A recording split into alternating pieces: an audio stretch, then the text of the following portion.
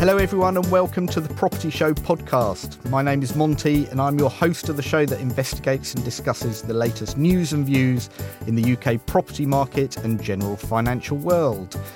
We're joined again by not one but two property legends who know absolutely everything about the property world, having been at the top of their game for many years. We're delighted to have once again the BBC's favourite property expert, Henry Pryor, who is a buying agent with over 33 years experience in the industry, it says here. Hello again, Henry. Good afternoon. And we're also honoured to welcome back my LBC Property Hour partner in crime, Ed Mead, who's a leading property expert and founder of the PropTech firm Vuber. Welcome, Hello, Ed. Andrew. Right. I'm going to start by looking at the housing market generally. The government are looking at the whole house buying process, and we get a lot of calls from people. We get a lot of calls on LBC, actually. People who've gone so far through the process, they've had their valuation done, and then the property sale falls through. More than likely, they've been gazumped.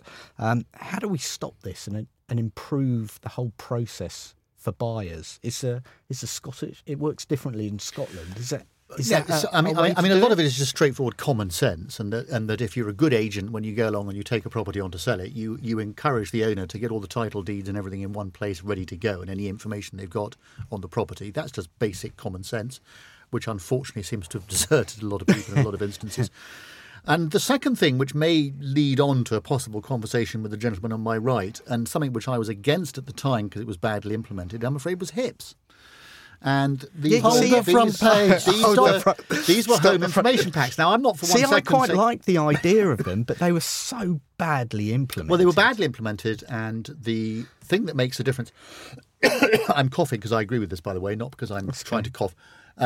You're probably remembering your associations with Splinter, the organisation that tried to lobby to ditch. Well, I wasn't affiliated with any of them, but the issue. Perhaps that's what's sticking in your throat as you're trying to tell us. I wasn't affiliated with any of them at the time. But the thing that leads me to mention them again is simply the changing technology. I mean, these days there are some pretty groovy companies out there. There's a company called Sprift, for instance, SPRIFT, who, for about £5, they will give you all the information that is relevant to that property. So they've developed all these systems. What's it called? Sprift. Well, it is groovy. They will pull in all the information about that property, everything right down to tree preservation orders, anything to do with planning, anything that's available publicly or can be scraped from a source somewhere. And I think that's a spectacularly useful way for an agent to add value to what they're doing. So an agent, simply by turning around to the owner and saying, can you please make sure you call up your mortgage company if they've got a mortgage? Can you get the title deeds? Can you get all the other information? Fill in the properties, the vendor's description, information form, everything else.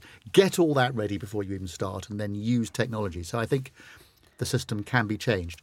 What I do hope, Monty, I would just add before Henry gets his word in, is that they turned around and said they wanted to do a consultation on, for instance, tenants' fees, lettings agents' fees, and then before the consultation period was even finished, announced that they were banning it or that they were banning them. So they didn't listen to anything that they were told. So this is such an important issue that is currently esoteric. You ask anybody who's possibly even sold once or twice how the process works, they haven't got a clue. They just don't understand how it works. And the agents, really, the gatekeepers, these are unqualified people as the gatekeepers to an esoteric system no one understands. It's not surprising everyone's confused. Yeah, absolutely. Henry, 30% of transactions of sales agreed fall through. And it's 30%. That's generous, I think. It is just extraordinary. It's crazy. In this day and age, as Ed says, we've got all this tech. We've got, it's unforgivable. At the end of the day, you've got so-called professionals or people who'd like to call themselves professionals who are standing there as gatekeepers, as Ed says, trying to make sure that the process goes as smoothly as possible. Let's remember, buying and selling a house is right up there with bereavement and divorce for fun and excitement. And one of the reasons that it is so emotionally draining is because people are dealing with something they've got very little, if any, experience of getting involved in. We're talking about huge amounts of money.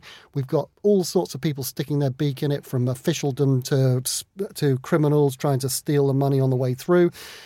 And I'm afraid those that are entrusted with actually making these things happen and go smoothly need to be much more robust. Inevitably, they're all concerned about whether they get the business in the first place. But if they stopped and educated the public and explained to them why it was important that they got themselves a proper estate agent to help them through the process, they'd understand why actually that was good value, or indeed better value than just posting something on Gumtree themselves. And many people have themselves to blame. Many of those people could, with some justification in my opinion, point their finger at their professional advisor. And until people get the details right, as Ed says, I mean, I'm negotiating, I've got an offer in on a property today. I'm told that if we agree terms by the close of business today, it will take 6 weeks. We're going to have 6 weeks to exchange contracts. I've said, give us 14 days. Blimey, we better get a move on. So we've got to negotiate that. What are you doing here? I can't be here for very long. You haven't got time. But it's a really good point. Technology gives us the opportunity. When I bid on a property, I have got all the information on where the charges are, who owns what is particularly owned.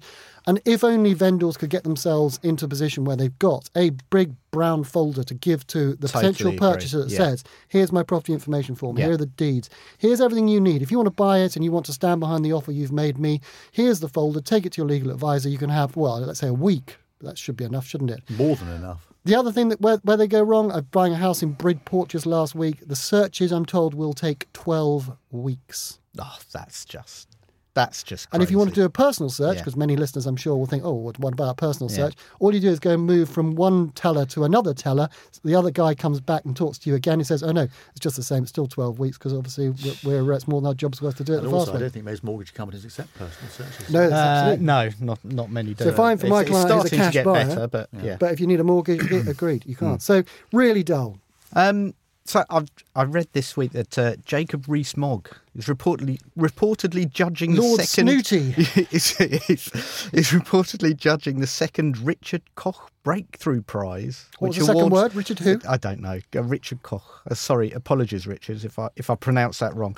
So it awards £50,000 to the best and boldest essay outlining a free market breakthrough policy to solve the UK housing crisis. First of all, is there a crisis? And how would you solve it? Well, Henry will disagree because he regularly uses the word crisis. I don't feel that there is a crisis. You're all right, Jack, are you? No. Nice house to live in. I don't think that's the case. Always had a nice house to live in. I'm not sure. It depends on how you define a crisis. To me, a crisis is a... What about 100,000 people sleeping... Sorry, 100,000 people in temporary accommodation? Well, there's 100,000 out of, 65 million? That's 100,000 kids who woke up this morning in bed and breakfast or temporary accommodation. I think you're behaving like a tabloid journalist. 9,000 people who last year slept under a hedge or on a bench. This is 2018 in the that was your stag night, was it? in the United Kingdom. Come on. No, sorry, I'm not trying to belittle it, Henry, but I just think that the problem is not... I think the word crisis is overused. I think there is an endemic issue which needs sorting. You can find Ed Mead on Twitter, by the way. Don't reply to me and take your anger out on me. No, but I do Ed think... is there. Take it out on him. I do think that some of this issue has been... or the cause and effect, the effect has obviously been that house prices have gone up. And therefore there is something that is endemically wrong somewhere in terms of the supply chain. You could look back to the 80s, selling off council housing and then not building enough affordable accommodation for people. There are certain issues here, which have of course been exacerbated horribly by the fact that there's a massive spending squeeze on. So the money simply isn't there to spend with austerity. I mean, I think there are certain things that could have been done very differently over the years. But I do think sometimes the word crisis, there is definitely an issue that needs sorting. I'm just arguing with the word crisis. That's certainly an issue that needs sorting. Yeah. And didn't the government miss a trick? Where instead of bailing out some of the banks, shouldn't they have nationalised a house builder and then they could be going around actually building proper, genuine, affordable houses? We could genuinely spend the rest of the show talking about this if you leave it with me. But in the interest of moving on to something that other people are interested in, to his credit, I give Lord Snooty marks for actually going out and asking people, as opposed to telling us what the solution is to the particular problem. He'd like to ask people and he'd like to offer, or with the help of others, he's offering a chunky amount of money. For some people, that would be the deposit on their first home. I couldn't disagree more with Ed. the problem with the words housing and crisis is, what is the housing crisis? For some people, it's the fact that homes are unaffordable. For some, it's the high house prices per se. For other people, it's the fact that Greenbelt is being concreted over, or that they're building homes in the wrong places. For other people, it's the homes that are actually being built. Is it homes that should be, the Brookside closes that can be sold for lots of money and make fat cat developers even more profit so they can earn over £100,000 a year, over £1 million a year, I apologise. These are all, we've got to define what the problem is. Let's not call it a crisis, whatever the problem is. And because it's the solution to each of these problems is totally different. I would hope that the one thing that the three of us and many listeners would be able to agree to is that one of the things that we ought to be able to do, whatever your political persuasion, is to start to go back to what we were doing, which is providing homes for those who aren't able to afford to buy or rent homes per se. We stopped doing it under once we started selling off the national asset under right to buy. Ironically, originally a socialist idea borrowed by Mrs. Thatcher and then who was then given the credit for it. But the whole thing again, unless they are being replaced, it's crackers. So first of all, establish what is the crisis, whether it's a crisis or whether it's just a significant problem. It's one of the top 3 items that have been on the general election list for the last 5 years. Every time we've had an election, housing is right up there, and it is a big, big problem for an awful lot of people, even if not necessarily. There still is a housing minister in the cabinet. Well, this is my next question. So we've just said goodbye to Dominic Raab, who's been housing minister since the 9th of January, who's promoted to Brexit secretary. There's a tough job for him. Exactly. And now we have Kit Malthouse, who's been appointed as a new housing minister. So he's the 8th minister to hold the role in the last 8 years. Surely this is part of the problem, isn't it? Well, I think it's more than just that. I think actually the entire process needs a long-term solution. And the problem is every time someone comes up with something that looks like it might fit the bill, 2 years into the government, everyone's turning around and worried about elections or the council elections or whatever it is, and so they change or they just punt it into the long grass. So I think this is a classic example. I don't quite know how you do it, whether you have crikey, people love these expressions, the housing czar. Someone, put Henry in charge of it, put someone in charge of it. I'd love to see that. And give it a long-term view. Put a series of people who know what they're talking about in charge on a panel or some kind of forum that the government actually listens to. So and then take it out of government and make it something which is done separately and runs alongside government, so that people have the ability to look at this with a 20-year view. Because it's been an issue that's now 30 years in the making, really, as you say, Henry, and as I alluded to when I spoke as well. It was all an issue that came up in the late 70s, early 80s, and that's what's created the issue we have now. But it needs to be 8 housing ministers in the last decade? 8, yeah. And 18 since 2000. And already this year we've had the newly amalgamated, rebranded housing communities and local government. That's right. Which has had, it's now on its, with James Brokenshire, is now on its second Secretary of State. Yeah. And we've got Mr. Malthouse, who I'm sure is a fine, upstanding MP and he's an a fine absolute asset. Mr. Malthouse. I'm sure he's an absolute asset to his constituency, and he's very kind to animals. However, he's got no bloody knowledge about housing, and we have got a couple of MPs who actually have got some experience. Put Kevin Hollingrake in. Kevin Hollingrake was an estate agent. We've got Mark Prisk, who's a chartered surveyor. Let's take it seriously. Let's not treat it like every other department and leave it to amateurs. Let's get some professionals involved, and let's get about trying to identify what the problems are and therefore what the solutions might be. Is stamp duty part of the problem here? There's been some calls. We've seen the stamp duty changes for first-time buyers. No. There's some calls for last-time buyers, for them to have their stamp duty look who's calling for it. Look who's calling for it. It's all the usual suspects.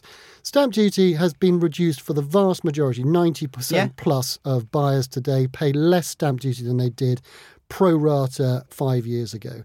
OK, there is a significant number of people at the very top end who are paying eye-watering amounts of money, but by and large it comes out of the deal. So instead of paying all the 2 million or 10 million or 50 million to the person who owned the property that's being purchased, the buyer is now paying a proportion of that to the state in stamp duty and paying less to the seller.